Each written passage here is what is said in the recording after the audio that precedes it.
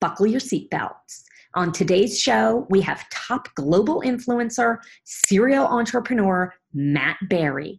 While we're specifically discussing his acquisition of escrow.com, his strategy in acquisitions in general, we learn so much about what he sees in the domain industry behind the scenes at Escrow, and also just jam-packed with commentary about what are the best approaches for entrepreneurs, tips of the trade. You don't want to miss 1 minute. Enjoy.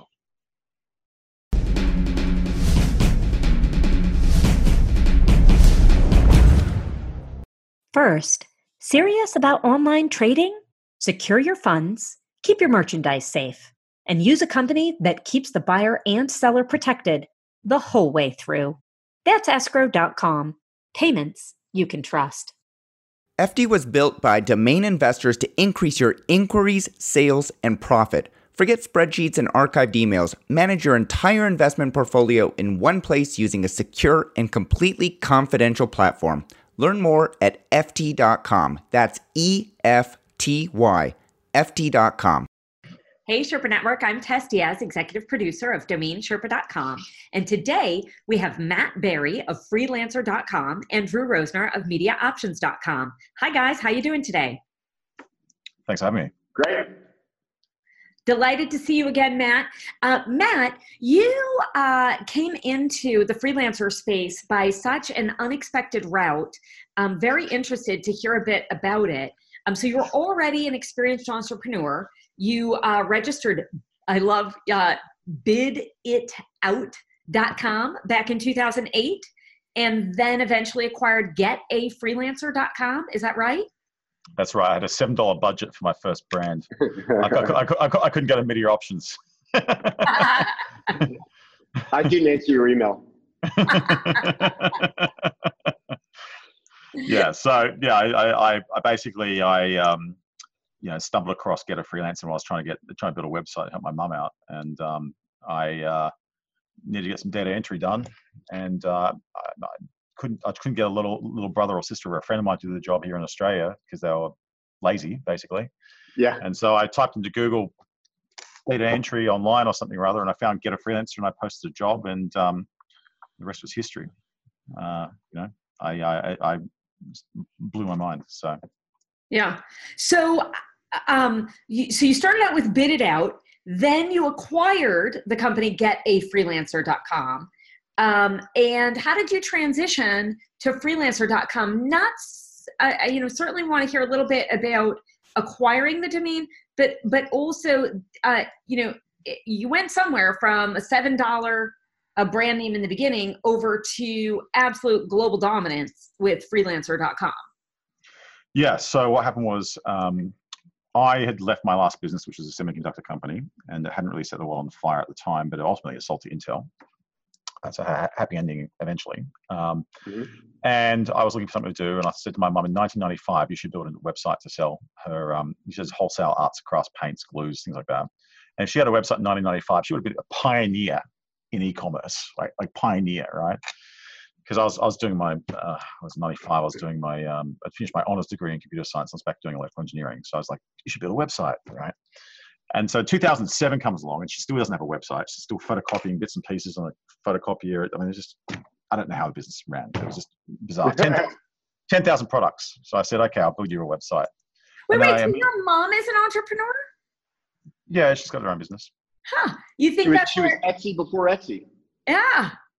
Yeah, only Etsy did a better job. You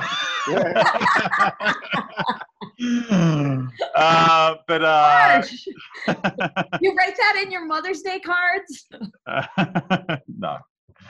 Anyway, she trailblazed a path for Etsy, right? That's right. That's slightly different business anyway. But she sells more of the stuff that people use at Etsy to build the products. But I was trying to get this data entry done, and I was just frustrated. I just couldn't find someone to do it. I would have loved to have done this at home. I said, fill in a spreadsheet, name of the shop, phone number, address. On 1,000 rows, I'll pay you $2 per row. It'd be $2,000 of work. Do it from home on the computer in your own time. I would have loved to have done that. I had a paper route. I had all sorts of things I did as a kid. I had multiple Yeah, paper. I was doing hard labor, never mind data entry.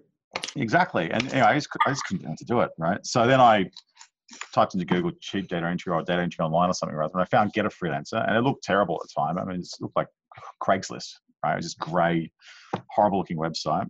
And I posted a job and went to lunch, and I forgot I posted the job. And I came back to my email, and there was 74 emails saying I'll do the job for you. And I was like, this cannot be real. I just thought, this is impossible. It can't be real. There's no way that there are 74 people wanting to do the job. I can't get one. I went through and I thought, oh, well, there's actually people here and they're actually are bidding on my job. And I said, well, hang on a tick. Why are there people bidding less than $2,000? I said, the budget's $2,000. People are bidding $1,500, $400, $300, $200, $100. I thought, why would someone bid $100? I said, the budget's $2,000. This is ridiculous.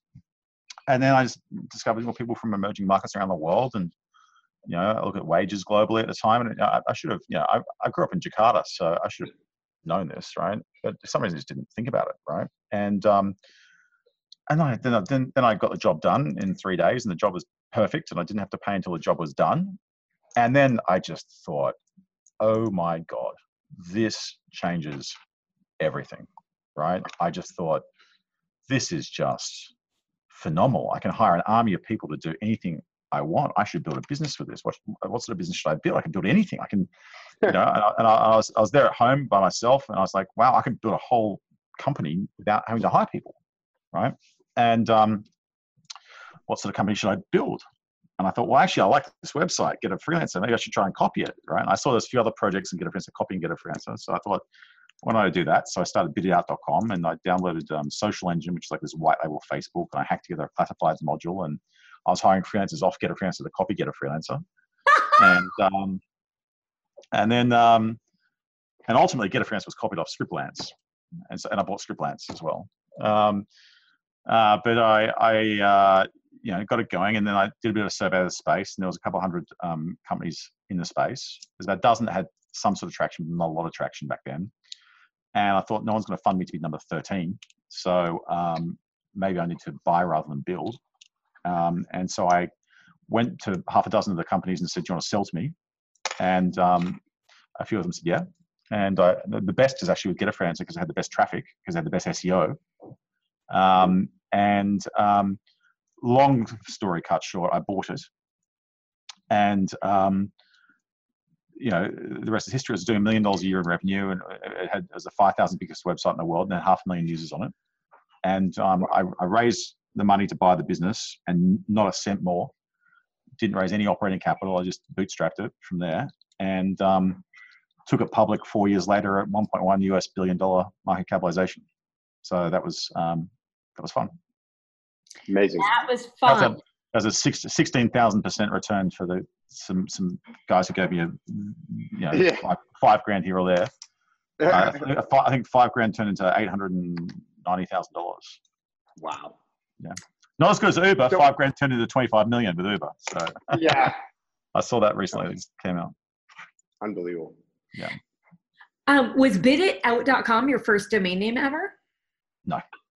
Okay. No, I had a lot of domain names from a long time ago. I was registered in 1996. In fact, I just got a Class C IP address range transferred to me from AppNic, because I registered domains so early that they used to give away 256 IP addresses at the same time.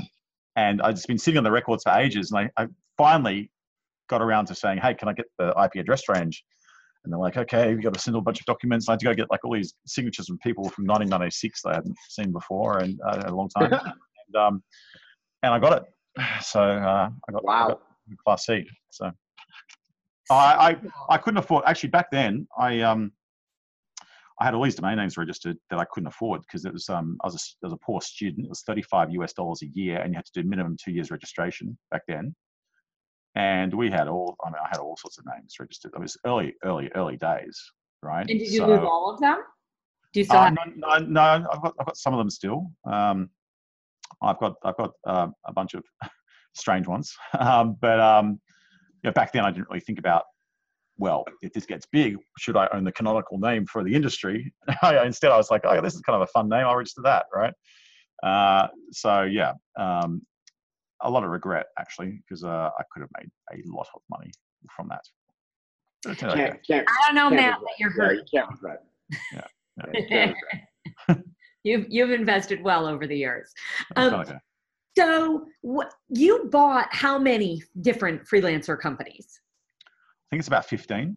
15 companies, and you bought the domain name freelancer.com. Was that a company as well when you bought it? No, that was just a domain name. It was actually a guy who had a magazine called Computer Freelancer, and the magazine had gone out of business.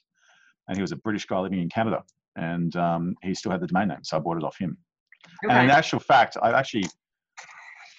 would probably be able to tell me what was the most money someone paid for a domain name in 2009? Oh, well, so publicly, I should know this. I just look it up in Yeah. my database. what am I doing? Are you looking it up in the escrow.com database? Oh, I could look it up. Yeah.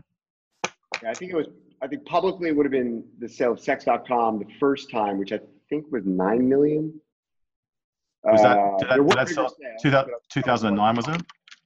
Yeah, and then it sold again just shortly after that for 13 million, 13 something.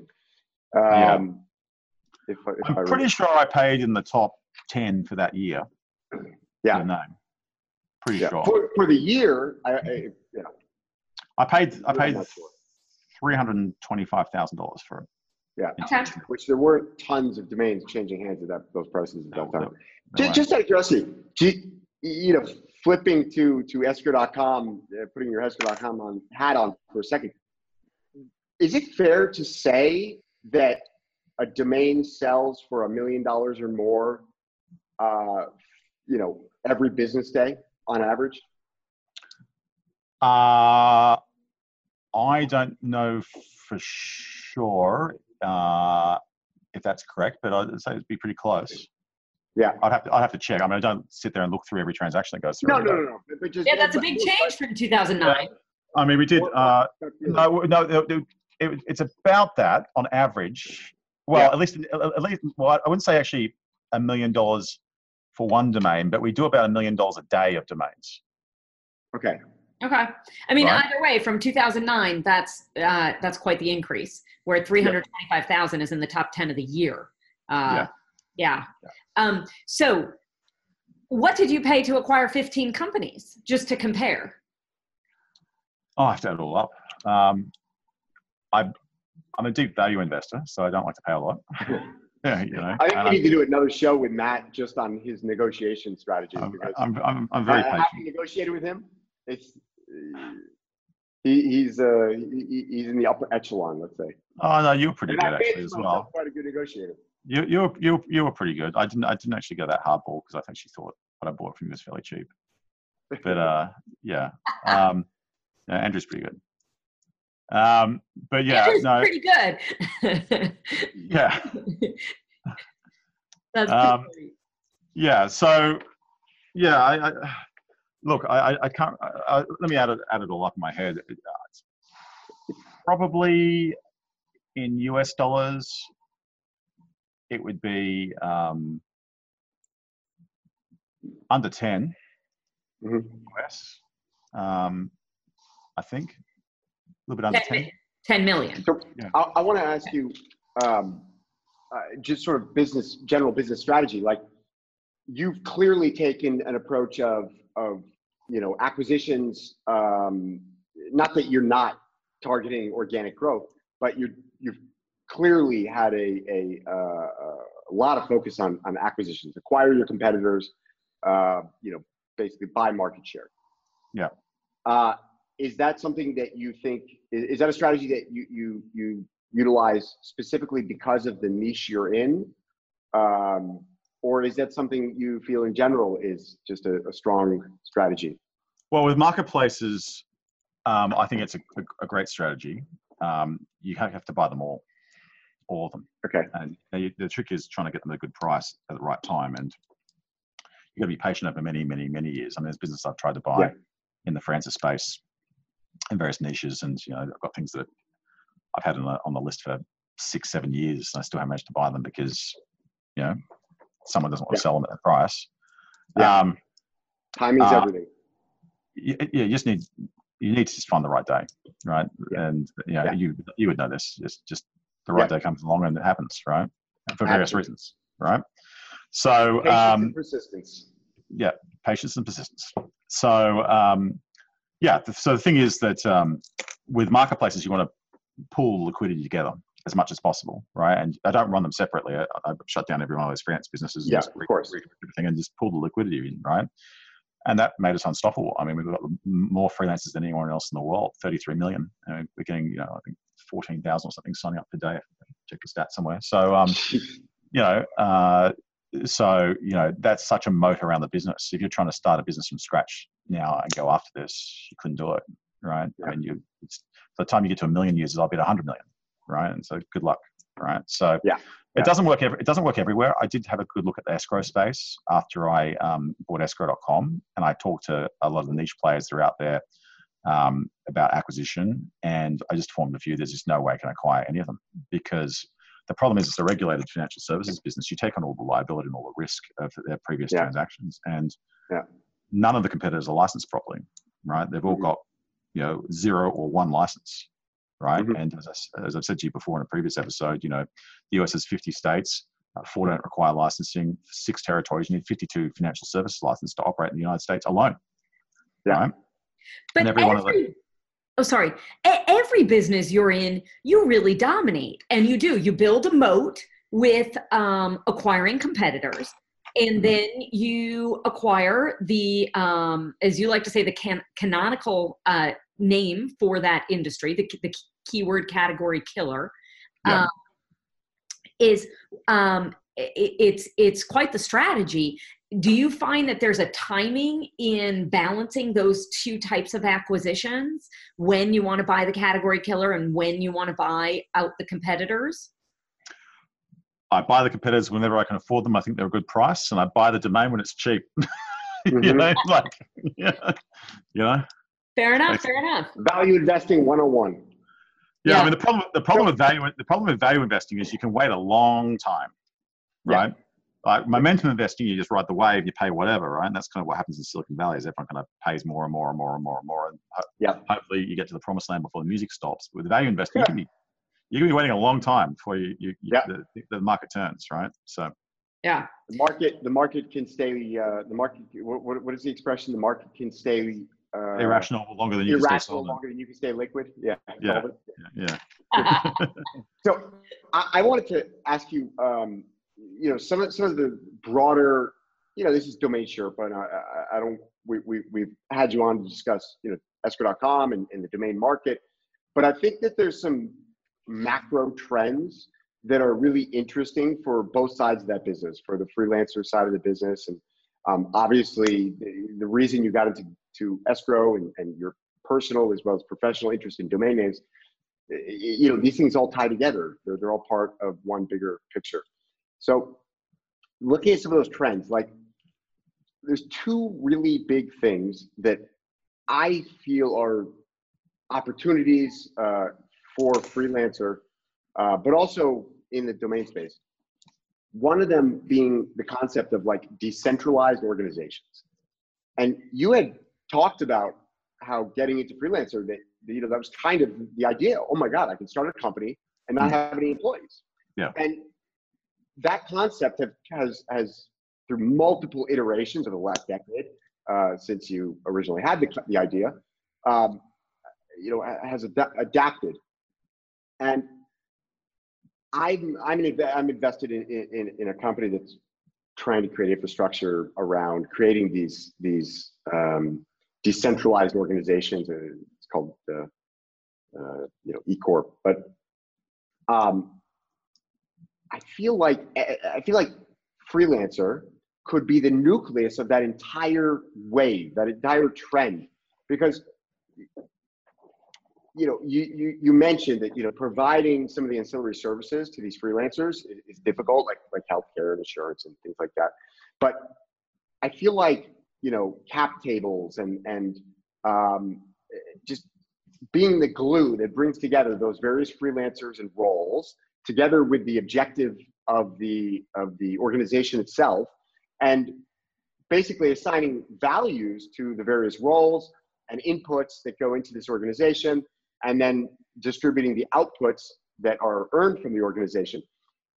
I know that's a complicated way of expressing this question, but is that something that you've thought about? Do you see that as a trend the way that I do? Like sort of a movement towards, hey, there's somebody like even Media Options. I mean, we're not totally decentralized in the sense that we are we're an organization owned by one person that, has employees, even if our employees are distributed. But, maybe we're like one leg in the water towards a distributed organization. Coming back, is that something that you see as viable, sort of a fully decentralized organization? Is that something that... Absolutely. And we actually, in the Freelancer, brought a group where a number of businesses which are horizontal platforms that enable this. So freelancer.com, it's a global marketplace for labor, right? Services. So you can hire a team to get to, turn those spark of an idea into reality. We have Escrow, which is a global payments platform, and we have now a freight marketplace called Freightlancer, which is 7,000 transport operators around the world. We can ship anything. It's labor, payments, freight, right? And the great thing is they'll play off each other. So the freight business now, you've got 7,000 professional transport organizations. One might have a shipping line, and one might have 1,000 trucks. But then that's layered on top of 33 million freelancers now, who could do metro point-to-point delivery. So, if you're a flower store, you want flowers delivered, right? You can now use freelancers to do that, right? I mean, Uber's got 2 million drivers. We've got 33 million freelancers, most drive, right? Yeah. So, the scale we can reach is huge with this. And, the more that we can build the physical organization and a virtual representation, here's your staff. They're on demand, they're on your phone, they're on the computer, they're everywhere, right? Anytime you need the stuff, you're on call. The more that we kind of can provide a lot of value to all sorts of organizations around the world to get things done. We have a great service we've just launched, which is called Technical Copilot, which is basically every startup person at a conference is looking for a technical co-founder. Well, we can provide that to you now. We've got project managers that sit there and hear what you want. They'll write a specification for you. They'll ticket it up. They'll place a virtual team, and they're fantastic. This is what I'm using with Livestock.com. I'm using a technical co-pilot to kind of run the whole thing for me. And I have to. How does Media Options get that? We need like a CTO. We need a CTO. Yeah. We need somebody to manage this side of the business, because I'm spending 20-30% of my time dealing with technical things that I not only am not qualified to deal with, but I don't want to deal with. I'll hook you up after this, right? It's phenomenal. Like, it literally is. They'll do anything. They'll staff the business. They'll hire the right people for you. They'll write a technical specification, break it down into tickets, log it into the system. They'll run like an agile process. So they'll do every week. They'll kind of do a sprint planning, work with all the freelancers. At the end of the week, they'll give you a weekly report and a retrospective of kind of what happened in the week, and it just runs autopilot, and it's just phenomenal. In fact, I mean, over the weekend, my SSL certificate expired. And he's like, yeah, we need to renew this. I'll jump in the Cloudflare for you, and I'll get it all fixed up for you. Or, it's just incredible. That's amazing. And it's a new approach, really, to entrepreneurship. And most of this episode, I would like to discuss entrepreneurship with you. I have a couple quick questions about freelancer.com first. So let's talk about. I didn't get to my second trend that I see as like a really cool, interesting. So I'm really glad to hear that. Like, I think that's really interesting. I felt like it was a little bit out of left field, but it sounds like it's closer than I even thought. I mean, it'd be so interesting if you were able to tie that together visually, like in some way, where Freelancer, or some other platform that you've got is sort of that nucleus, and it's like, okay, here's your organization, and we're just plugging in all of these different pieces for you. And I feel like one of the big components that's missing there is sort of the cap table component, like eShares, which is now Carta.com, kind of what they're doing. But I don't know if that's a whole other regulatory thing that you probably just don't want to touch. So what do you mean in more detail around the cap table? So you've got a distributed organization, and you've got all these people who are contributing value. And one way to pay them is to simply pay them as contractors, as freelancers. But I really believe that there's sort of a trend, even if it's very small at the moment, but it's gaining momentum. And it's because of two things. One is sort of the emergence of the shared economy, where people are sort of, taking the freelancer thing to a whole new level.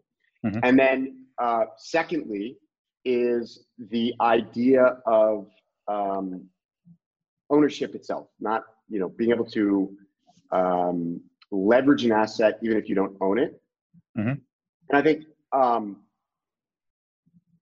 it's, there's a movement towards de-risking. There's a movement towards, outsourcing, utility over ownership. And what's missing is remuneration. So if I'm a freelancer, I want to enjoy the upside of what I'm helping you build, particularly if it's not a one-time job, if it's something I'm your, CTO kind of thing. And so I feel like there's, an opportunity to provide, if it's not equity, but some kind of profit share, or, but I think it even could be equity in this distributed organization that's managed by a third party, like Freelancer. I think you prefer to do it as a profit share. I just think it's going to cause a lot of complications with minority equity holders in random locations. And particularly at the micro level, because it can be very expensive for them for people to transact at the micro level. I gave stock, for example, to my staff in the Philippines.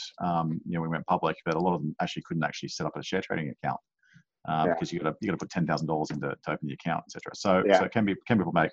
I think the better way to do that, and actually I do have some ideas around this with escrow.com, is around more profit sharing, and how you could do that at a micro level with freelancers and so forth. Yeah. Okay. So second trend that I just wanted to discuss with you is baby years. You've got the largest population of human beings in the first world retiring, right? And one of the biggest problems, I see with my parents is retiring. They're uncertain about retiring because, maybe they've got enough money, but you've got like massive inflation on the horizon. You've got a lot of economic uncertainty in the short term, if not midterm. And these people have skill sets that a lot of the millennials and even, I don't even know what you call the people, post-millennial, what you call them, but these people not only don't have that skill set, they don't want it. And I think that there's a ton of value in these baby boomers and seniors who are retiring and need work. And it's like, I used to work in a deli. There was this great guy who was, I don't know, him and I just bullshitted all day. And he had retired. He was like, I don't remember. He worked at a bank. I don't remember what he did, but he had a great job. He retired, but he still needed some income, and so he got this job. He was working at a deli, and it's like that guy doesn't want to work at a deli, but it was like he can kind of make his own hours, and it was flexible. But it doesn't apply to his skill set in any way. However, his skill set would be super valuable to me. And I feel like Freelancer would be a great place for him to, do that. But Freelancer isn't on his radar. Freelancer is on, the young guy in the Philippines who wants to hustle and, has technical skills. But I feel like there's this whole segment of non-technical. It doesn't necessarily have to be non-technical, but I think the non-technical is the part that's being ignored. And there's skills and people, particularly in the first world, which I bet your numbers would reflect the opposite. Like the majority of your freelancers are in the third world, and the majority of the people who hire them are in the first world. And I think that there's like this huge group of people with really valuable skill sets that are retiring. A lot of them need supplementary income, and they don't want to go get a job and have a boss because that's what they've just stopped doing. But if they could freelance their skill set to somebody, there's a really valuable market there. Well, actually, the US is actually our number 2 market for freelancers. So really? It's after India actually. So we've got millions and millions and millions of Americans. Bigger than the Philippines. On site. Yeah. Wow. So it's pretty big. So we've got people really everywhere from all walks of life, and it is not just your typical web developer in India. We've got people across any skill set you can imagine. So financial research, accounting. We're doing stuff. Airbus just posted their first project on Freelancer actually last week, right? So we're doing stuff for the aerospace industry. We're doing stuff for the U.S. Department of Energy. We're doing stuff for NASA. We're doing stuff for all sorts of big enterprises all around the world, right down to the guy who's getting a $10 website build. Right. Yeah, it actually blows me away. We can get up for $10 on the platform. Actually, yeah. I posted a contest the other day. I went to the Grand Prix, and my friend got a business card from one of the drivers, and it said "racing car driver / I don't know, philanthropist or something. I don't know. And my friend said, I want business cards like that. I said, no problem. I'll get them done on Freelancer. And I just got the app and posted a contest, $10, business cards, whatever. I had 400 entries. And they were great. They were really good. And the liquidity is just phenomenal, right? Phenomenal.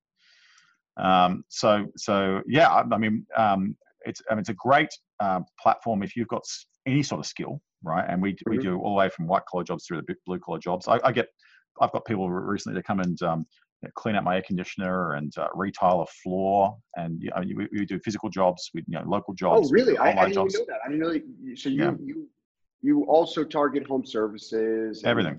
Okay. And that's protected by escrow? It will be in a month from now. Okay. So what do I do now?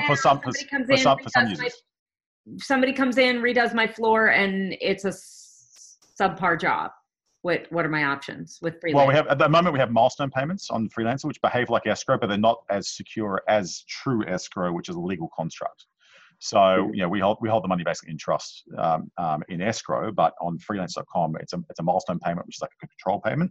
So the freelancer doesn't get access to the money until you're happy with the job and you release the funds to them. Okay, makes sense. All right. I want to make good use of our time with you.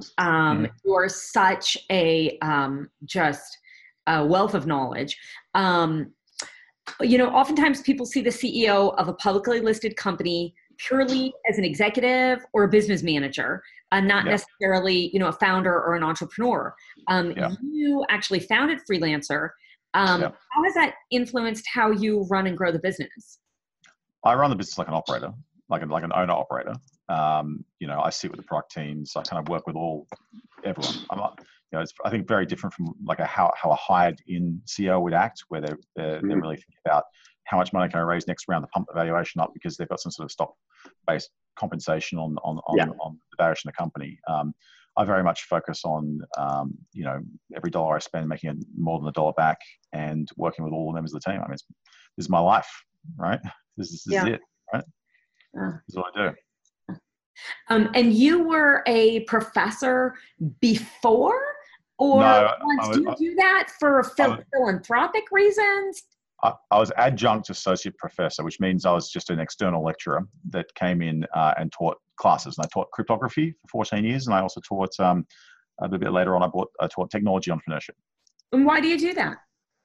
Well, I got to hire the hackers, and I got to hire the entrepreneurs. Did you do that before Freelancer?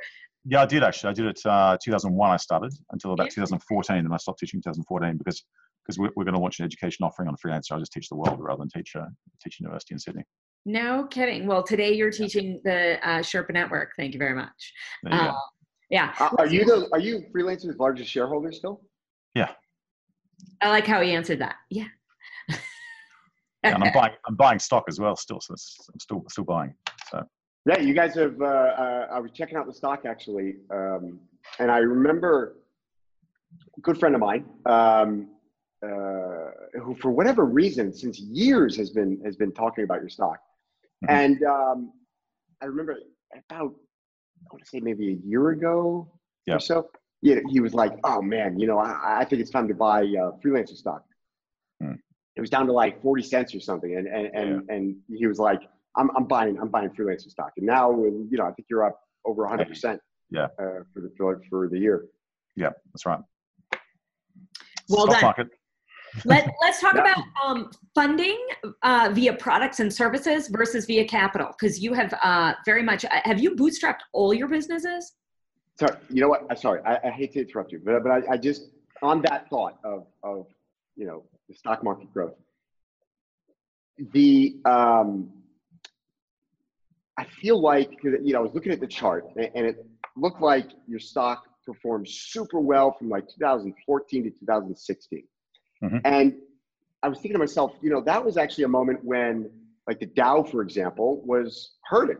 It was performing quite poorly. Hmm. And I looked at some earlier trends, and it seems like Freelancer actually performs almost contrary to the overall market.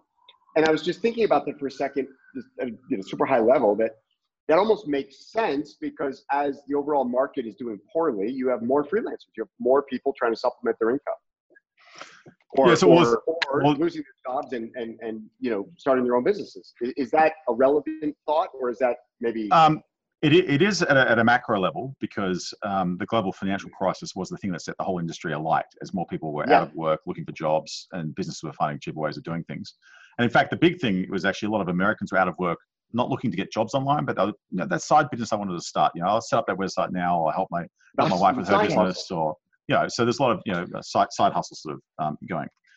No, I'm simply with the stock. At the time we listed, we hit $1.1 billion US, but it was on a very, very, very high multiple. And so, the stock kind of went up and down, trying to figure out, how do we price this thing, right? Because it was initially priced like a Silicon Valley unicorn, right? And on the same multiples that Silicon Valley unicorns have. Only the advantage I have was I didn't have any of that, liquidation preference, ratchets, or preferred stock classes. So I actually had a real $1.1 billion US market capitalization, not the fake manufactured one that happens in the Valley, where they actually turns out when you sell a business, you don't actually get what you think you're getting, right? So, markets go up and down. So, it's, 40 cents, the stock was a gift.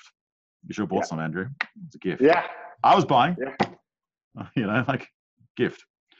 Yeah. But, to answer the other question about, buying things, the question was about paying for things with capital versus, do I fundraise to buy things? Mm-hmm. I did that in my last company. So my last company was a traditional Series A, Series B, Series C, Series D, raise money, go on Crunchbase, put your valuation, do a press release. Wait, celebration. I've sold part of my company off. I mean, that's the worst celebration you could possibly have. It's depressing. You should have a wake. You had to sell part of your company off. I had to go sell part of my company off and get some other investor in, because I need to have money to do something, right? That's not. A unicorn shouldn't be a $1 billion market capitalization. A unicorn should be $1 billion in revenue, right? Or even $100 million in revenue, right? That's a more tangible thing, because these valuations, they're all manufactured. I mean, it's one of the biggest scam is too strong a word, but it's completely manufactured. What the game is, let's not call it a game. Basically, it's just. Let me tell you how it works. So I'm a US VC in Silicon Valley. What I want to do is I want to find a company doing 20 million in revenue, growing about 40% year on year. And the reason why I want to do that is if you go to Bloomberg and you plot on a graph the enterprise value to sales of a company on the y-axis, and on the x-axis you plot the revenue growth rate year on year, you get like a scatter plot. And it's kind of roughly linear through the mid part of the range, right? And what it shows you is if you're growing about 40% year on year, and that you get about 10 times multiple on your revenue, right? So your EV to sales is about 10x, and you're about 40% year on year. So in the public markets, a company doing 20 million in revenue, growing at 40% year on year, is worth about $200 million. So what the VCs do is they look for these companies, right? And in the Valley, there's a few of them, and there's a couple in Australia around, and they go, "How would you like to be a unicorn?" And what I'll do is I'm going to give you a check. And the check's going to be for $100 million. And I'll give you $1 billion valuation. How would you like that? And you'll be famous, right? Just sign the dotted line, right? Use blood, it's more permanent, right? And so the entrepreneur comes along and goes, "Here's all my equity. Thank you for the call option," right? And because the VC goes, "Well, the fine print says there's liquidation preference, which is basically originally designed for downside protection. If the company goes bust, there's a bit of money left in the bank accounts. Should you, the founder, get the money, or should I get the money, being the professional investor, put the hard-earned cash in?" So there was an argument for, well, if I give you $100 million and the company goes bust and there's 50 million left in the bank, maybe I should get that back rather than you. You put your sweat equity in, I put the hard cash in, whatever. But now it's double dipping. So the VC will go, I want a 2 times participating preferred liquidation preference. And what that means is if the company sells for 200 million or less, the VC gets everything. And only above that, then you share, right? And so by finding these companies that are already doing 20 million and 40% year on year, these companies are already valued at 200 million bucks, right? So they're valued at 200 intrinsically. You stick 100 million bucks cash in there, right? So now they're valued 300 million intrinsically, right? And, you know, with 100 million bucks, something's going to happen. There'll be a bit of upside. Certainly with the next few years, the company valuation should go up because they're hiring people, and it's not marked to market, right? Because it's all private. So what's happened is the founder has given up their equity in exchange for a call option and fame, right? Basically, and an artificial stock price, which will not translate on the public markets. And then the VCs are sitting there going, well, I've got downside protection. Even if it screws up, I can sell for 200 and get my money back, and probably a bit more than that, right? So that's the game. And then the other game that's being played is what the VCs are doing. So with these valuations. So the trick is this: traditional venture funds get remunerated on a 2 and 20 model. So it's 2% of funds under management per annum and 20% of above a benchmark, right? So what you do is you go raise $100 million as a brand new VC. You deploy it instantly, right? So you spend it all, right? You invest it all. And now you're collecting $2 million a year for sitting on your bum. And what you do is you show in the first 18 months, and the Kaufman Institute wrote a report called, I think it's like a See the Enemy and It's Us, right? It details this in intricate detail. So the VC comes along and 18 months later goes, wow, there's a few companies in my portfolio doing the Series B. It's on an up round, right? Because these are all early stage companies. Everything's been up round for the first year or 2 years, 18 months. And they show an internal rate of return of just some stupid number. And they use that to say, hey, you should have gotten in fund number 1, but you can get into fund number 2. We're raising half a billion dollars now, right? And look at the fund 1 returns, right? So then they raise $500 million. They're now collecting 2% of that per year for sitting on their bums. So they're collecting 10 million plus 2 million. So they've now got 12 million bucks per annum doing nothing, right? They deploy the $500 million instantly. Sometimes in the portfolio companies from the first fund. So pumping the valuation up even higher artificially, right? Yeah. 18 months later, rinse, repeat. You go raise $1 billion. Now you're sitting on $32 million per annum of revenue doing nothing, right? And now fund 1, the companies are starting to fall over one by one because VC investing is a portfolio game. So you need one to smack it out of the park and return the entire fund. Otherwise, you won't make your money back. And they're starting to fall over. But then it's like, oh, that was fund number 1. Fund number 2 and fund number 3 are going great. Right, it's just a giant Ponzi scheme. So right? I can really see why, despite your background in VC, that you've called it distracting for entrepreneurs. How do you recommend that an entrepreneur make a decision on when to take capital and when to bootstrap? Well, if you can bootstrap, if you have the ability to bootstrap, and not every industry can do that, right? If you're doing hardware, for example, you need to have inventory, and that's expensive, right? And not easy, right? So you can't always do it. That's why software businesses are so good, because you can do it in software, and particularly marketplaces, because there's one copy of the software, right? And you update it once and it's updated everywhere. I would always try and start a business where I can bootstrap it and try and make a bit of money in, and then try and build it up incrementally, because you get to own the whole business, right? My previous business, it was you raise your first round of investment. You negotiate the term sheet. You look at it, kind of looks okay. You give up a couple of board seats. You give up some veto rights in the business. So you get going. Then if raise a Series B, you give up another board seat. You give up a few more veto rights, whatever. You get to Series C, Series D. Suddenly you turn around 7 years later and go, "Why am I a minority shareholder in this business? Like, why do I have no control? Why am I begging the board to do anything? Why do I what happened? You've just boiled to death in the pot, right?" And it's just a horrible place to be. And most entrepreneurs will probably be surprised that when you see the term sheet, you sign the first term sheet, the very first term sheet, right? A few things happen. The first thing that happens is there's a clause in the term sheet saying, in 5 years, we get the right to appoint a corporate advisor to sell a business. Full stop. No matter if it's going well, no matter if it's going badly, they get the right to sell it. And that's a wake-up call, because it's like, wow, even if I do a really good job here, they could just sell the business from out from underneath me, right? Yeah. Because they got to really realize the return for their LPs. Yeah. The second thing that the entrepreneurs do, and if you want a more detailed video on this, I've got it on YouTube. It's called "How to Not Get Screwed in the Venture Financing." Matt Barry, search for it. There's a video from StartCon, which is a conference I run down in Australia. Everyone should come out to Australia and come to that conference. You should come, Andrew. We should get you on stage talking about domain names. Definitely. It's in summer this year. I'll send you an invite. 4,500 people. It's phenomenal. Wow. Speakers. Yeah, we get the VPs of growth from like Uber and Pinterest. This is Australian summer? Yeah, Australian summer, November, nice. December. Yeah. So, cool. I'd love to. Okay. So, what happens is, where was I?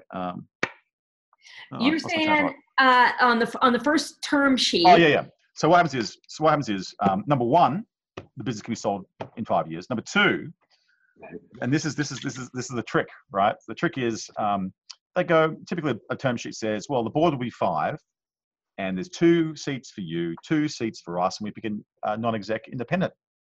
Yeah. Right. And there's 2 things at play here. The first is the golden rule, which is basically he who has the gold rules. And the non-exec is going to come through the network of the VCs, and probably if push comes to shove down the track, side with the VCs in a vote. So it's 3 versus 2 on a board, and that's it. The board can hire and fire the CEO. The new CEO comes, change a business plan, change a management team. You're gone. Yeah. Gone. Yeah. Right. So you lose control permanently, and you're never going to get board seat back. Once you give a board seat up, it's never coming back ever. Yeah. Ever. Yeah. You're not going to go from board of 5 to board of 3, right? Yeah. Unless you step down, right? So, yeah. right. So you've just permanently lost control of the business permanently on the first round of funding. So if you can try and do it without taking money from someone, or if you do take money from someone, do it in a flat common stock structure. And the great thing about the stock market is it's 1 share, 1 vote, right? Yeah. In the US, you do have this multi-voting thing that it's kind of going on, but ordinarily it's 1 share, 1 vote. It's all kind of collapsed, and there's no preferred rights. Everyone's on the boat rowing in the same direction. In public markets. In public markets, yeah. Everyone's rowing together in the boat. Even you don't have this misalignment of incentives. Yeah. So. Okay. Interesting. Yeah. So, I feel like it really is so muddied in the venture markets. I mean, these companies are really it's the valuation. What it is I call it the find a greater fool theory of investing, right? Of venture investing. Yeah. And so what happens is, a classic example of this kind of with Uber, where you go out there, you raise $100 million for your company, you dump it into a marketing channel, you make back 85. Right, the revenue goes like this, right? Yeah. You then raise 200, you dump it in the marketing, you make back 160. It goes like this. You go raise $500 million, you dump it in the marketing, you make back 350. It goes like this. You raise $1 billion, you dump it in the marketing, you make back 650. It goes like this, right? And you're just finding a greater fool. And then you run out of VCs, you run out of growth stage VCs. You got to go to the public-private guys like Fidelity and T. Rowe Price. You raise from them. Then you go to the debt markets. Then you go to the Chinese. Then you go to the Chinese debt markets. Then you go to the Saudis. Then you go to the Qataris. I think that probably the ultimate marginal investor is probably like the Qatari debt markets, right? Like, you go through all these investors and you hope that at some point you figured out how to spend $1 and make more than $1 back. And then you can take it public, right? But if you don't figure that out, then you have a problem, because you come to the public markets and you have a collapse in value. And what you're doing is you burn all the previous investors. You burn all the employees, right? Everyone who's been issued stock for the last number of, if you a couple of companies come out recently and the stock is like halved or what have you, and all the shareholders for the last number of years have just got completely burnt. I mean, basically, even Lyft. I think Lyft, the last couple of rounds of investors in Lyft. I mean, most of those folks were also earlier investors in earlier rounds, but those guys all lost money, I think. Yeah, I think it's 57 at the moment. So market cap's about 16 billion. I don't know what the last rounds of Lyft were at, but I would say the last number of people that evolved that company in the last few years, investors or staff, probably are not getting anything or doing very well. Sorry, the investors make some money, but so we'll lose money. But the staff probably getting zero in the last couple of years. I don't know how to structure the incentives. Maybe there's something else that's happening there. But if it's call options, they're underwater, right? So, so Matt, Yep. You have won a number of awards for employment. I think that's especially interesting considering that freelancer is so much about alternative employment, right? Yep. Tell us about your values as an employer that set you apart. What you think every young Mark Zuckerberg should know, especially for managing a team globally, which is more and more the norm. Yeah, so we have, the company values are things like, what does the data say? How can we improve today? I poached one of them from Reed Hastings from Netflix, which was, we're not a family, we're a pro sports team, right? I love that one because people say, well, welcome to the family. It's like, we're not a family, right? You can't fire your sister, right? Yeah. But you want the best players on the bench, right? You want to make sure that, you've got the absolutely best people on the team and they're performing at the peak, and product managers, for example, the coaches of the various products, and you've got to have the best players on the bench. And another big one is change lives, because we really do change lives. There's not many businesses that actually say we change lives. And if you go to freelance.com/quotes, there's about 10,000 testimonials there, and people have literally said, you saved my life, right? It's unbelievable. In fact, I'll read one out to you actually. I'll just pull one up. This is pretty amazing. So this is a test. You just can't make this stuff up. So we've got a quotes page, and then when we have like a birthday or whatever for the company, we'll say, hey, why don't you leave a note just to tell us, what freelancer means to you. And someone wrote, I know today over 1 million users submitted their quotes, but despite all those users, maybe I'm different because my story starts only with freelancer.com. Well, 2 years ago, my pocket was empty. At that time, I had no need for any money bag. It was a hungry situation. There was not any money to buy food either. It really was not fun. I can't forget that time. My father and mother died more than 5 years ago. Now I have over $20,000 in my bank through only working at freelancer.com. So I think Freelancer is like my parents, actually not like. Freelancer really is my parents and my God, because Freelancer gave me life in this hard world. Thank you, Freelancer.com. Hope you go with SunPower. I really love you. Wow. You could not make that up in the marketing department. No. Like, how do you make that up, right? And what a CEO you are, Matt, that you're aware of this and reading this. It doesn't sound like, someone on your team had to run around and present it to you, but you really keep your nose close to the ground. Oh, look, he put his nose right here then. I've got another one. Thank you. Congratulations, Freelancer. You there and we are here. You're doing an excellent job. I can tell you loud that you saved my life. I was unemployed 5 years ago. Too old to get a good job, but too young to retire. You can return a smile to my old/young face. Thank you very much, and congratulations and happiness for all. That's really uplifting. That's sweet. Yeah. Old/young face. Yeah. Nice. You do like to buck the system. And I like that, you've served as an adjunct professor for all those years as a way to get freelancers. But you also, how many degrees do you hold? And, today it's cool in Silicon Valley to get into a great school and then drop out. But not you. What's your philosophy on education?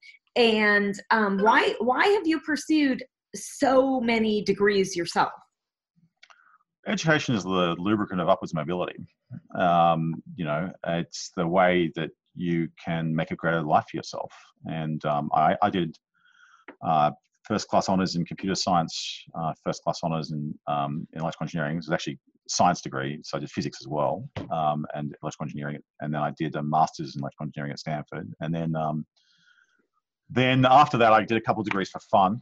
When I was in between Sensory Networks and Freelancer, I thought, well, if I'm going to be sitting at home trading stocks and building websites, I may as well study at the same time, right, and use the time efficiently. So I got a grad dip in applied finance, and then I got a master's from a different educational institution in applied finance, and then I got a I know.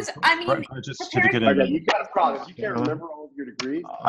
It's corporate governance or something rather. I can't remember. It's just minor things. But what's your philosophy? What do you recommend to all these entrepreneurs who think they need to go drop out of somewhere?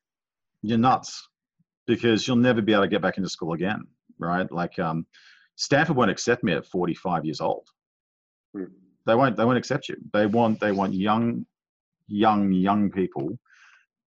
And they don't want people who want to be entrepreneurs. If you write in your letter to Stanford, I want to go to Stanford to be an entrepreneur and start a big tech company, they won't let you in. They want people to stay to be a professor and get a Nobel Prize for them, because everyone wants to drop out. The last thing they want is someone to be an entrepreneur, right? By default, if you fail at being a professor and don't get a Nobel Prize, you will start a company and you'll give them an endowment later on, right? But they won't let you in, right? And so all these people that go out there and they go, yeah, I'm going to go start Theranos and drop out of Stanford or like that. It's just, you're nuts, because you don't know anything about anything. You're a kid, right? You really are, right? And you may think you're the king of the world, right? But you don't know anything, right? You've got to build a solid foundation, right? And you won't come back later on to university because they won't let you in, and you'll be too old or be too hard. And you won't have as life goes on, you get all these commitments. You get married, you get kids and whatever, and you got to pay for things and whatever. And you just won't have the opportunity to go back, right? It's a one-shot thing. And so you've got to go through it. You've got to complete it. And when I hire people, I don't hire people they've dropped out. It's funny, I had two guys actually interview for a job here in the same week. And the funny thing is they're both called Amir, right? And one guy, and this is in Sydney, one guy had masters in electrical engineering from North Carolina and went to Intel and worked in Intel for a few years and then came to Australia. And one guy had grades that just were like a yo-yo. He got like 86 in like quantum physics, and then he got 11 in his thesis. And up, down, and all over the place. And he went to UC San Diego for like 1 year I think on exchange. And I said to him, what's going on with your marks? He goes, I started a company while I was kind of at university, and I had a shit lecturer on this particular class. And what about your thesis? I didn't like the supervisor. And I said to the guy, I don't think you like to work hard. Right? I mean, I can't. Why would I hire you? Your marks are all over the place. You can't complete a project. Yeah, you're not focused. Your CV is this startup, that startup, this startup, that startup, right? Why would I hire you, right? I want someone who's actually going to put the hard work in. And they say, as a product, even for a product manager role, when you say you're going to deliver a product on this day, you're going to deliver the product on this day, or I'm not going to hire you, right? I'm going to fire you, right? And it was just amazing, like just seeing these two guys the same name, and one guy, clearly he was a smart guy because he had some marks that were pretty good. And I said, well, what else happened? I moved out of home. My parents were very strict, and the minute I got out of home, I kind of went out and partied, right? And it's like, well, great, but play hard, work hard. You're not working hard, right? So I'm a big advocate for education. Actually, at the governmental level, I think it's nuts to not provide. I'm actually libertarian. I actually won Libertarian of the Year Australia 2016, but I'm not a purist. Like, I think there are some things. I just think purely from the business of government. If you're running a government, you're nuts not to incentivize people to do certain degrees, not all degrees, but certain degrees that can start that lead towards innovation and entrepreneurship and starting businesses. And they are, for example, the engineering and the sciences. If I was prime minister for a day, I would subsidize that, right? Because the fastest way to lift wages, right, is you put someone in an advanced degree, and then they go through that for 4 years. They come out and they start businesses, and they get really high-paying jobs, and then you make it back in income tax. And the amazing thing is, Silicon Valley has just discovered this business model. I think it's a startup. I think it's Lambda School. You go there and they give you an education, and in return you get a share of what you make in your job down the track. Wow! Congratulations, you've just discovered public education. Well done, right? So I think it's very, very, very important. I also think the other thing I think is very important is that, and I made the mistake of encouraging people straight out of university to start companies. And I really regret doing that. I used to say, it's never been a better time. Do it now. Go take the risk now, because when you're old, you have more responsibilities, etc. And it's never been a better time. It's cheaper. You can hire freelancers now to kind of build your website for you, build your business inexpensively, and all the other stuff is open source or cheap. Things like payment systems like PayPal or Google Ads or whatever. And it's been a bit disappointing, actually, thinking about that advice and how I've given it to young people, because I've seen a lot of people go out into startup land fresh out of a bachelor's degree, and with no big company experience. They don't know how to hire someone. They don't know how to fire someone. They don't know how to do a performance review. They just don't know how companies work, right? Yeah. And I had the luxury of, I worked at IBM for a couple of years out of uni. So I saw how big companies work and how they function, how they do things, how they organize things, right? And if you don't get that, and there's not every startup becomes a success. 99% of them blow up, right? And it's only the 1% that do, probably even less than 1% become big companies, right? Totally. And so you just have all these people just going from startup to startup to startup to startup to startup.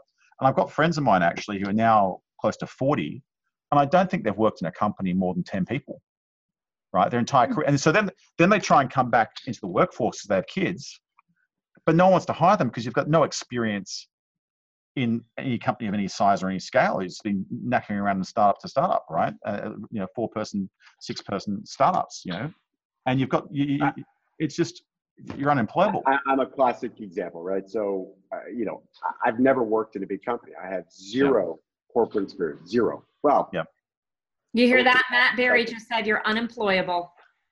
I probably you would be unemployable. You frankly, once you're an entrepreneur, you are unemployable. I probably am unemployable. There's you'd have to have a high tolerance for a lot of bullshit to hire me. Yeah. And but it's so true. I mean, we're at a point. It's like, we had 300% year-over-year growth, just about 2017 to 2018. Great growth this year, and it's like, okay, this thing is starting to outgrow me. I'm trying to get my arms around it, and I don't simply have the tools that you would learn in running a big company to do it, to get my arms around it, to like say, okay, we need to hire. How do we actually go about doing that, and training and creating processes, and how do we create a structure around what it is we've built, identifying what are the unique things that we, unique capabilities and skill sets and assets that we have that have caused us to do a better job than our competitors. How do we take that and turn it into a process, automate it, hire for it, supplement it. And it's something I'm struggling with as we speak. That's very real, tangible advice for me, because if I had that experience of knowing how to do those things, I think our business could probably be 10x what it is today. I think we'd probably have 70% market share for the top end of the domain market, for aftermarket. I think there's a lot of things that we'd be doing better. So we've got a great business. We're providing a good living for all of the people that work for Media Options. An amazing lifestyle as well for all involved. Something that's very unique and probably not available through almost any larger corporation. But we're limited. Our ability to scale is limited simply because I don't have the tools to do it.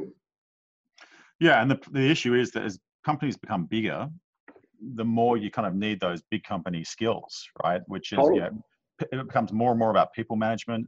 It becomes more and more about building process in. If you have 500 people, one engineer can ship some code to the website, knock something down, and wipe out millions of dollars worth of payments, right? So you've got to start putting process in to make sure that these things don't occur. And so you need to have some level of big company experience. I think my advice for an entrepreneur would be go do a technical degree, like in engineering. My preference would be engineering. Electrical engineering, I think, is probably the perfect degree because it teaches you a lot of discipline, because there's a lot of subjects in electrical engineering which are hard and you don't really want to do, but you're forced to do them. And so you're forced to have a bit of discipline, as opposed to computer science, which tends to be more of a mix and match and a bit play computer games and then do a bit of work and then come back, whatever. And then go out and get a job in a big company, follow a leader, right? You probably don't want to be a stagnant large company, but find a high growth company that's of some level of scale. Get in there, learn everything you can for 2 years, get out and then do your own thing, right? And then you're equipped. You're equipped mentally and professionally and psychologically to do it, right? Interesting. I can't even tell you the number of I always say all roads lead back to domain names. So it doesn't matter if you've got a pizza business, in Tuscany, or you're, a unicorn startup founder. It doesn't matter. Every business out there needs a domain. And so we get exposure to every type of business and every type of person. And, you know, if I were to, I'm just pulling this off the cuff, I don't even know what the real data is, but I can't even imagine. It's got to be a very high percentage of, like, the biggest domain sales that we've made go to founders of startups that come from PayPal, Google, Facebook, Freelancer. You know, it's like, yeah, exactly. Freelancer.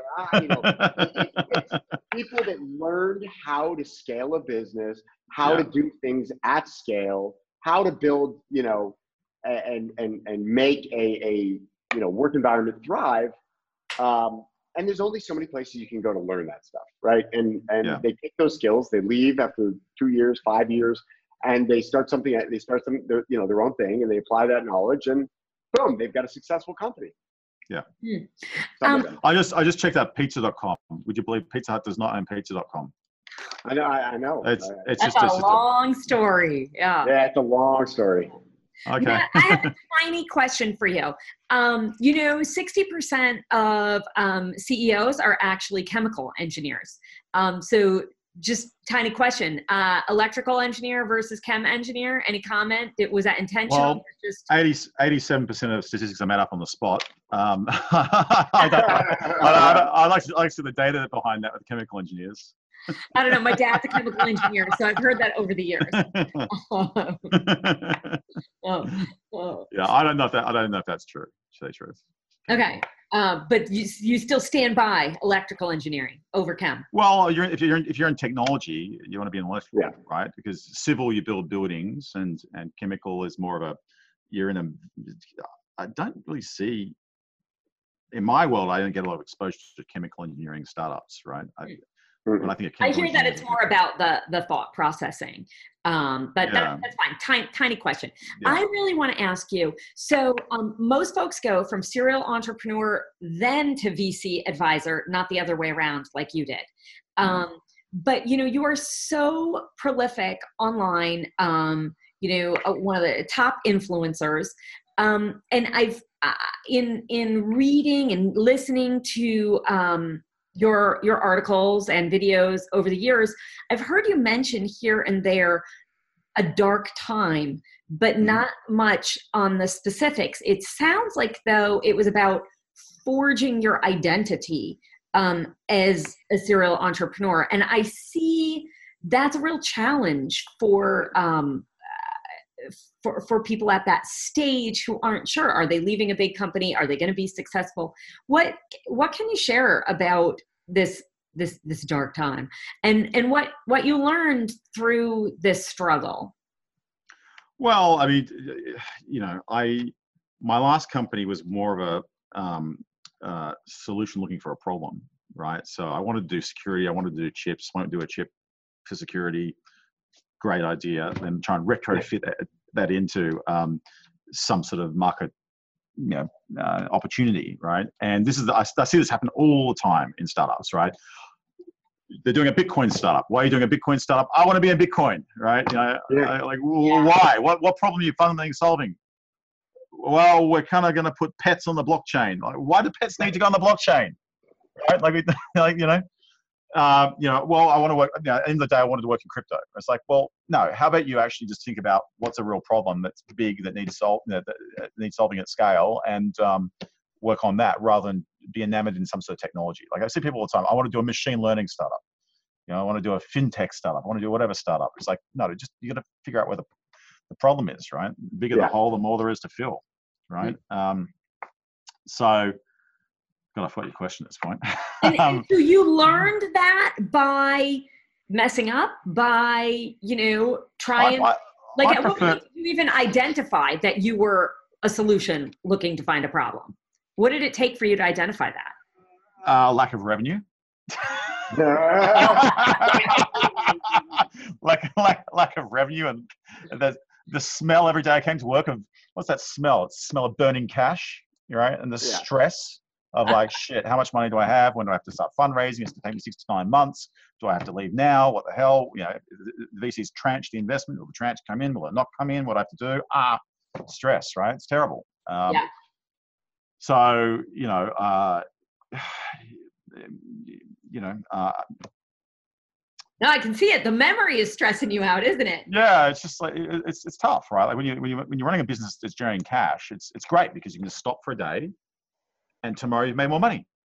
Yeah. I can slow down, just think about this for a little bit. I've made more money, right? As opposed to, oh shit, what do we do now? What do we do now? Right? It's very, very, very stressful. Yeah. How do you get out of that? In the fish business, my old boss used to say, you know, he was just 110% focused on sales. And he didn't give a shit about marketing. He didn't give a shit about advertising. He didn't give a shit about the website. He didn't give a shit. And all It sounds like somebody I know. yeah, well, I mean, literally, there was nobody in my life that was more influential than he was. And Peter Murky, shout out. So, you know, he used to just say that if you came to him with a problem that wasn't related to sales, he would say, look, focus on increasing sales, and that problem ceases to exist. And Revenue, yeah. Revenue makes everything else easier. If you've got the revenue, you can solve problems. I have a presentation on this. How do I get screwed in venture capital? I say revenue cures all. Revenue will atone you for all your sins, right? That's exactly right. I get these young idealistic computer scientists coming to the company, right? And every young computer scientist, what does he want to do? Rewrite the code base, right, from scratch. Why? Because it's not perfect. Well, guess what? When you initially went to write the code, you wrote it in a certain way. Then you didn't anticipate it be used in different ways, and then you kind of hacked it a bit. Then you hacked it a bit, and then you hacked it a bit, and hacked it a bit. Yeah, of course it's a mess, but all software is like this, right? Yeah. It's not like a university assignment where every time you do your university assignment, you can start with a blank sheet of paper and make it beautiful, right? I guarantee if you take that into the real world in production, it's going to morph into all sorts of ugly ways and become a complete nightmare, right? Yeah. So just like a building does. Exactly. You use a building, it evolves over time, and you put an add-on, you change the roof, the windows, the air conditioning systems. But you know, at some point, you've what do you call it? You know, written down the capital expenditure for building it to the point where you say, okay, fine, now it makes sense to tear this thing down and build something new. But you can't just do that every time you find a better way to go about it. No, it's how you kill companies, actually, if everyone stops and then you're not producing new features and doing what have you. And it's always a challenge because even in a company like mine, you do have to bite off on technical debt sometimes, right? And so we're doing that right now with the front end for freelancers. We're ripping it out, replacing the whole front end with like this, you know, advanced Angular web-based stack. And it's a problem because all the engineers working on that particular project are not generating revenue, right? But if you generate revenue, then you can hire another team, and the other team can go behind you and fix up all the problems, right? And then if every month you're making 8% more than you did last month, then you're growing at 100% year on year, and all your problems are solved, right? Yeah, true. Name your top resource recommendations. I know you've mentioned Newplot over the years. Is that even how you say it? Are you laughing at me? Well, that's just open source graphing software, right? You just draw some graphs, right? Like that's I mean, all the tools you need now to build a business, internet business now, are pretty much open source, which is great. Yeah. So you know, it's got everything out there. Yeah. So both for building the business and say, you know, book, conference, podcast. What do you listen to? What do you recommend? I listen to a podcast called Macro Voices, and this is a macroeconomics podcast. If you kind of understand macroeconomics, you understand how the world works, right? You understand, you know, oil price went up today. Why did it go up, right? It went up because something happened in the Straits, you know, Persian Gulf, right? And that caused some sort of crisis, right? And the risk premium came into the oil price. And then that explains why the US government is doing this and why Europe is doing this and why China is doing that and whatever. And why is the gold price down? Why is bond rates changed? Like, if you understand all of that, you understand how the world works. So I love listening to that. I also, read things like Zero Hedge, right? Which is like a very bearish financial news site. But what I like about it is there's no bullshit. Like, you try and watch CNBC and it's like, Bitcoin price is up.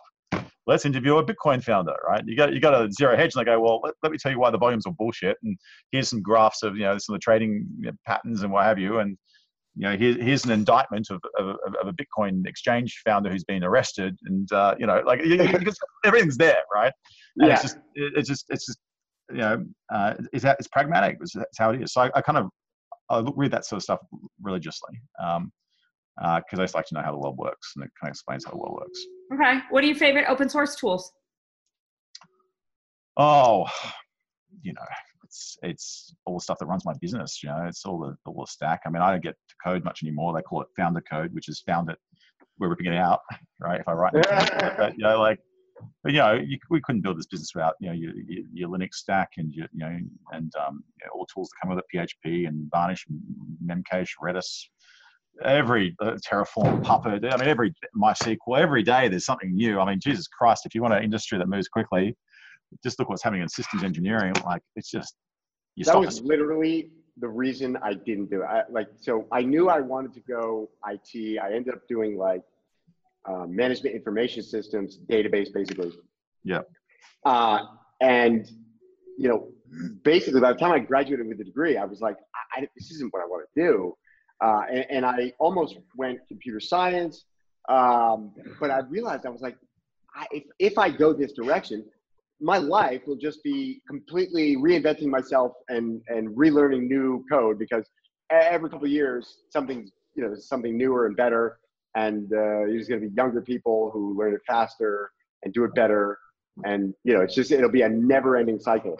But the positive thing is, if you do have a degree, then it becomes easier to hire these people, right? So you know who's good, you know who's bad. You can tell. The engineer says it's going to take 6 weeks. Why is it going to take 6 weeks? No, I think you can do it in 2 weeks. Here's how maybe you should think about it, whatever. So you just got to think like that.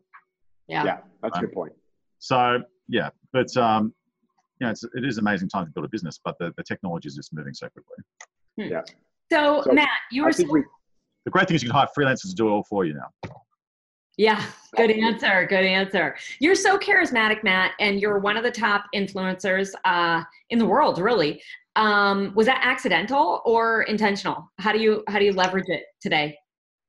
Oh, I don't know. I occasionally write things, and I'm not afraid to say things how I think they are. I mean, one of the things that kind of really opened my mind up a little bit when I went to Stanford was there were all these complicated subjects that when I was at Sydney University, the professor would try and explain it, and it just be so complicated to understand what they're trying to say.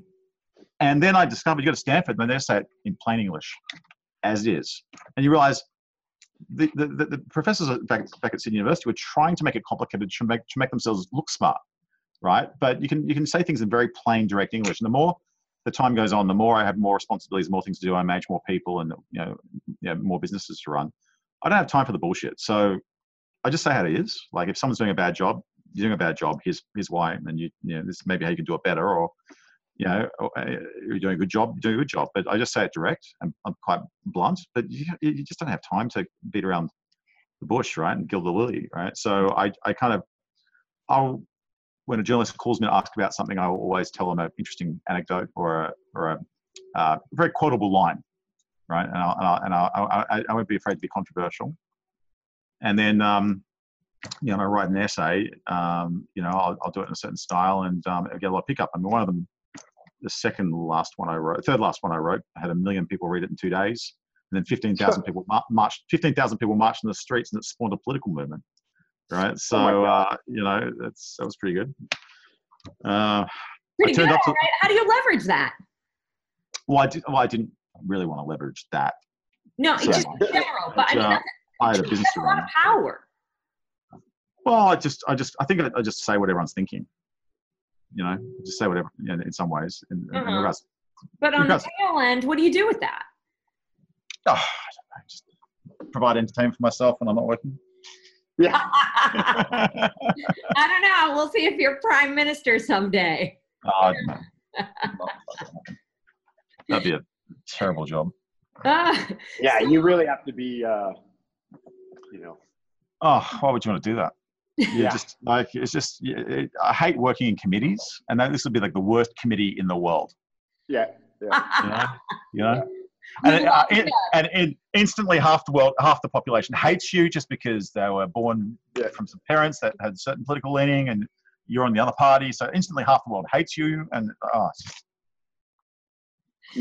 zero reward. So Matt, you are so entertaining and so interesting. We have used up tons and tons of your time. Do you have time for 4 questions about Freelancer? Your time starts now. All right. Good Which thing I didn't give you a time. Okay. When you acquired freelancer.com, the domain name itself, Yes. I want to hear about the data-driven results of changing to freelancer.com and what escrow service you used. I used escrow.com before I owned escrow.com. Okay. I think it was the first time I used escrow.com, actually. It would have been the first time I used it, was to buy that domain name. Okay. And I don't know who recommended it or how I came across it. I guess that was just the way things, you buy a domain name, that's what you use. Okay. What results did you see right away from changing from getafreelancer.com to freelancer.com? It was instant. Like instantly, it was just like, wow, I type in freelancer, we're just everywhere, right? You'd speak to a journalist, the journalist will take your calls, right? Every time an articles would be published, well, you didn't even talk to the journalist because they're going, okay, well, let's talk about the gig economy. What's some companies? Then there's Google, there's freelancer.com, of course. And what's the other one? What is that? Other typos, competitors' names and all that sort of shit, right? It was just, it was instant. Okay. And in SEO results? Yeah. Overnight. Overnight. Done. Done. Okay. Done. All right. Conversion rates, marketing spend. Well, I mean, it's the best marketing dollars I've ever spent. Right. If I could buy this domain every month and get the same impact, I would, and I would stop spending money on Google. Yeah. Right. I would. Nice. Okay. Question number 2. Well, there you go. The domain name's material impact. The short term and then the long term material impact of owning that domain versus an alternative brand. How would you calculate the enterprise value of freelancer.com, the domain name, to your business today? We have the best brand in the entire industry, and everyone else is subordinated. Everyone else is like, there's nothing comes close to it. Mm-hmm. Everything else is a mishmash. There's nothing that comes close. Percentage of your brand value? Throw out a number. You're such a number. I don't know how to calculate that. But the point is that you say the name. Oh yeah, I've heard of that site. Or I've used it or whatever. It's just, and the competitors' names. Oh, maybe they remember one or two of them. They don't remember all of them. Yeah. It's just you can't. It's just it's the best money I've ever spent. Yeah. Full stop. And I'm so lucky I spent it before a competitor bought it, or I'd be screwed forever. Yeah. Yep. Yeah, ain't that the truth? Forever. There's nothing you can do it. Competitor gets their name, I would have been permanently Get a Freelancer, and they would be freelancer. I'd be permanently at least number 2. Never be number 1. Never. I could never imagine a situation where Get a Freelancer would be a bigger business than Freelancer. Right? Yeah. It doesn't make sense to me. Quick question of my own.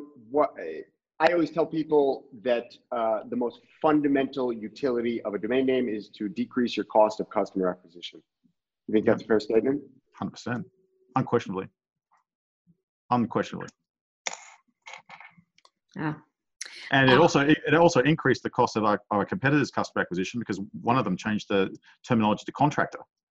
Yeah. So they had to change the whole marketing strategy around contractor, and then you got to reset the SEO and blah, blah, blah. And then they'd come back again and they realized it's futile. Yeah. And they just keep driving mind share to you. Yeah, that's right. Yeah. It's like a Rockefeller situation, right? Everyone, if you want to ship oil, you got to pay the railroad, right? Yeah. Exactly.